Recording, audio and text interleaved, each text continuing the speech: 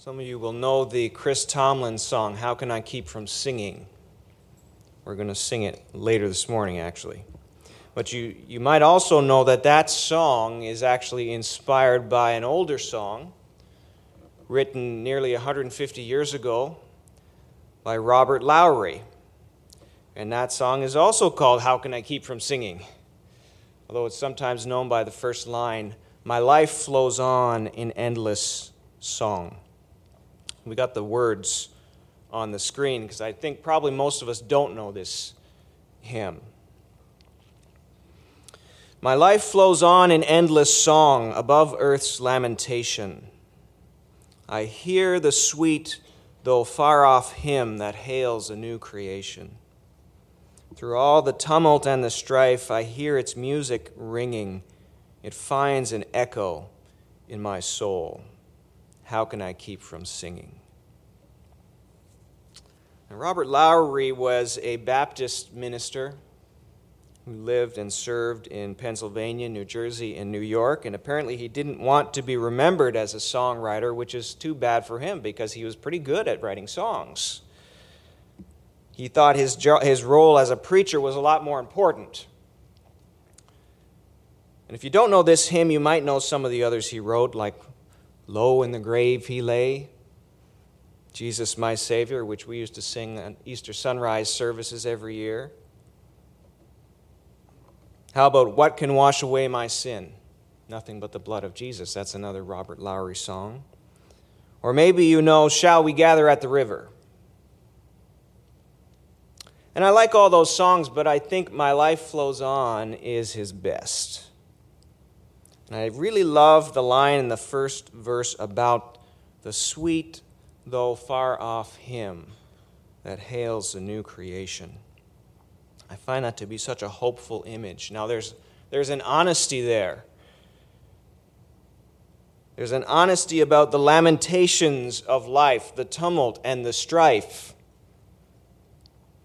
And the author has clearly tasted some of that bitter cup.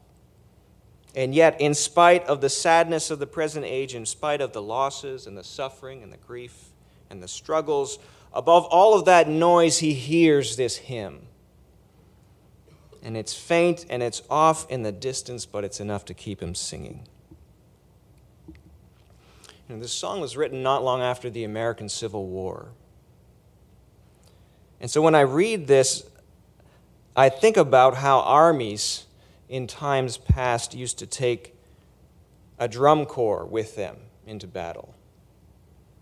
And these military bands were not used solely for entertainment or parading like they are today. These were trained soldiers, and they played their drums and their pipes and their bugles on the battlefield. They did it to send signals to the troops because they didn't have sophisticated methods of communication that we have today. So they use music. And this hymn makes me think of a battle scene. And I imagine a soldier who is caught in the thick of the fight. And he's tired and he is threatened on all sides, and his enemy has him outnumbered. And they are closing in, and it looks like his opponents may get the upper hand. But then in the distance he hears drummers drumming, and he hears pipers piping, and they are playing the song of his own country. And he knows there is another regiment of troops on the way. Help is coming. And that song suddenly brings new life to his side, and they have a new burst of energy and a new confidence. They know that though the battle is long, their victory is assured by that sweet, though far-off hymn.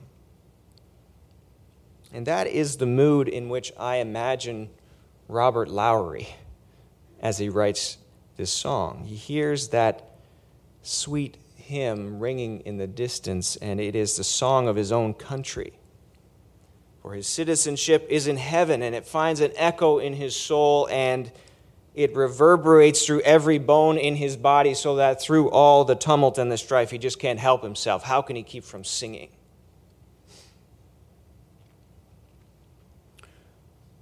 Well, I believe that our psalm today, Psalm 126, speaks of a similar kind of joy in the midst of struggle. And look at it with me if you have your Bible with you. It seems to me that this is a prayer written for the time between the times. On the one hand, it is a prayer which celebrates God's deliverance in the past, but it also pleads for deliverance in the present, and it claims assurance that that prayer is going to be heard in the days to come. It's actually a little bit difficult to know how to classify Psalm 126. It clearly has 2, if not 3, sections to it, and they're quite different from one another. In the first 3 verses, you have this jubilant and joyful celebration of return from captivity. When the Lord restored the fortunes of Zion, we were like those who dream. Then our mouth was filled with laughter, and our tongue with shouts of joy. And then they said among the nations, the Lord has done great things for them. The Lord has done great things for us. We are glad. And if the psalm ended there, it would simply be a great celebration song of God's deliverance. A prayer of thanksgiving, a prayer of pure joy. But verse 4 changes the whole tone and character of this prayer. When we get to the actual petition, restore our fortunes, O Lord. And verse 1 and verse 4 actually use the same phrase. Verse 1 says, when the Lord restored the fortunes. In verse 4 it becomes, restore our fortunes. Or in a more literal translation, when the Lord brought back the captives. In verse 1 becomes, Lord, restore our captives. In verse 4. And this has puzzled some commentators and interpreters who, some of them have tried to harmonize the two somehow using complex grammatical arguments that are far beyond the reach of my knowledge. But the vast majority of scholars translate it just the way our English Bibles translate it. Verse 1, when the Lord restored the fortunes. Verse 4, Lord, restore our fortunes. And to me, it seems like that petition in verse 4 fixes the context of the psalm. It's not simply written as a celebration. It's a prayer for present deliverance. Lord, we remember the great things you have done for us. Lord, we know how you restored our fortunes, but today we are asking, do it again. Do even greater things than these. The restoration is not complete. Restore our fortunes, O Lord, means we need more of your deliverance, Lord. Restore our fortunes like streams in the Negeb. Like streams in the desert. What a juxtaposition with the laughter of the first part. The laughter of the men who dreamed in the former times. Now it is a cry for new life in the wasteland. It seems plausible that this psalm may have originally been written after the remnant of the people had returned from exile to rebuild the temple and to rebuild the city of Jerusalem. And that was a miraculous and wonderful restoration. But it wasn't a complete restoration. So they could pray, Lord, we are so grateful for when you brought back the captives. That was wonderful. Our mouths were filled with laughter, but they could still pray, Lord, bring back the captives, because there were still people in captivity. Only a small number had returned. And you'll recall that story from Ezra chapter 3.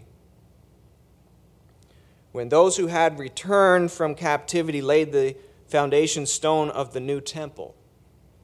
And Ezra tells us that when the stone was laid and when worship was reestablished in Jerusalem, a great shout of praise went up from the people. But then he says the older people, the ones who could remember the once magnificent temple of Solomon, they wept aloud in grief over its destruction. And Ezra 3:13 says, no one could distinguish the sound of the shouts of joy from the sound of weeping, because the people made so much noise and the sound was heard far away. And what an amazing conjunction of joy and pain joy at the partial restoration, and yet a longing for a more complete deliverance. And note that continued to be the experience of those returned from exile. And thinking about the psalm in that context gives us another window into the meaning of this second section. And after that petition, restore our fortunes, O Lord, it continues, those who sow in tears shall reap with shouts of joy. He who goes out weeping, bearing the seed for sowing, shall come home with shouts of joy, bringing his sheaves with him. So the cry for deliverance in this psalm, it comes with confidence. The joy of deliverance past gives confidence about what is to come. There is pain now. There is suffering. Yes, tears are being sown. But in the midst of it all, there is that deep and abiding joy. The church fathers saw the harvest imagery in this psalm, and they interpreted it eschatologically as hope for the reward to come in the final harvest. So they saw these verses as an encouragement to persevere in the midst of struggles as we journey toward our promised joyful future. And Calvin also saw that eschatological dimension of the psalm. He writes, as it will often happen that we must sow in tears, it becomes us to raise our minds to the hope of the harvest. So in this short psalm, we have not only a celebration of victory when the Lord restored our fortunes, and not only a prayer for present deliverance, restore our fortunes, O Lord, but also a deep and abiding assurance that God will one day put things right again. Those who sow in tears will reap with shouts of joy.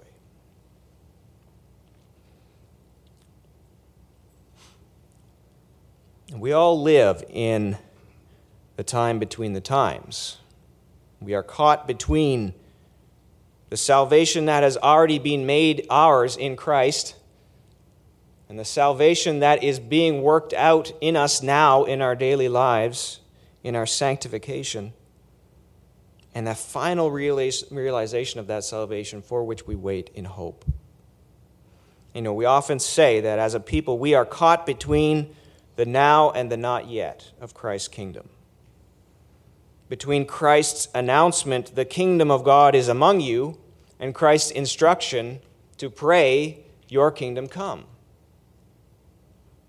In many days, we feel like the not yet is drowning out the now. When it's late November and you have 4 papers to write and 2 exams to study for. When City Hall holds up your building permit for months and months on end. When your mother is diagnosed with cancer. When you lose a friend too soon.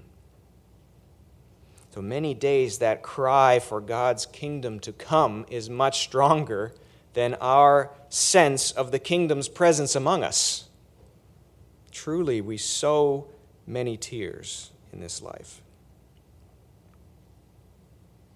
But it is our grounding in what God has already done that keeps us from drowning in those tears. We have hope for present and future deliverance because in Christ, the Lord has done great things for us. And that power that raised Christ from the dead is at work in our midst. And he who began a good work will carry it on to completion. So are we sowing tears? Yes. But in God's economy, those who sow in tears will reap shouts of joy. Are we tired? Yes, with 2 weeks to go in the semester. Yet we run with endurance the race that is set before us because we look to Jesus who has already pioneered and perfected the new humanity and through his Spirit is conforming us to his likeness. Do we fall short? Yes. But we have confidence that we will stand on that final day before the judge who has already been judged in our place,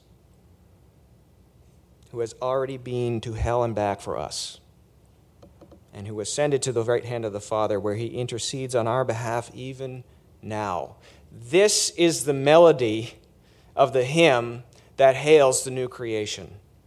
The story of Jesus crucified and risen for us while we were yet sinners, and we must stay rooted in that story. We must immerse ourselves in Scripture, not so that we can quote verses to one another, but so that we can find ourselves in the gospel story. God's written word authoritatively attests this grand narrative of God's mighty acts, and it places us in the middle of that tension between the now and the not yet, and when the not yet threatens to overtake us, God's word says, now, remember, the Lord has done great things for us. And we pray to him with confidence, Lord, restore our fortunes, because we know that the new creation which is inaugurated in Christ's resurrection is continuing to break into our world even now, and will surely one day be consummated in his coming again. Whatever the news of the day may be, that is our story.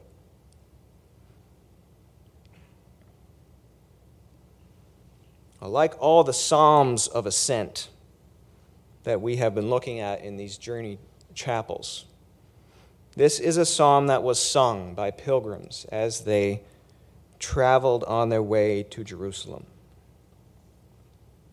And today the psalm still calls us to sing, to join in the song of God's mighty acts, to sing the celebration of the great things he has done for us, to cry out for the inbreaking of his kingdom in our midst, and to confidently proclaim his promise of new creation in which he will wipe all these tears we have sown from our eyes.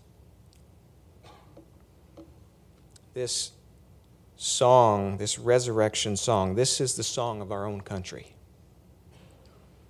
For our citizenship is in heaven, and we eagerly await a Savior from there, the Lord Jesus Christ, who by the power that enables him to bring everything under his control will transform our lowly bodies so they will be like his glorious body.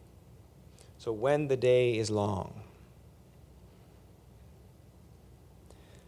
we must tune our ears to hear that sweet though far off hymn that hails the new creation. Hear the music.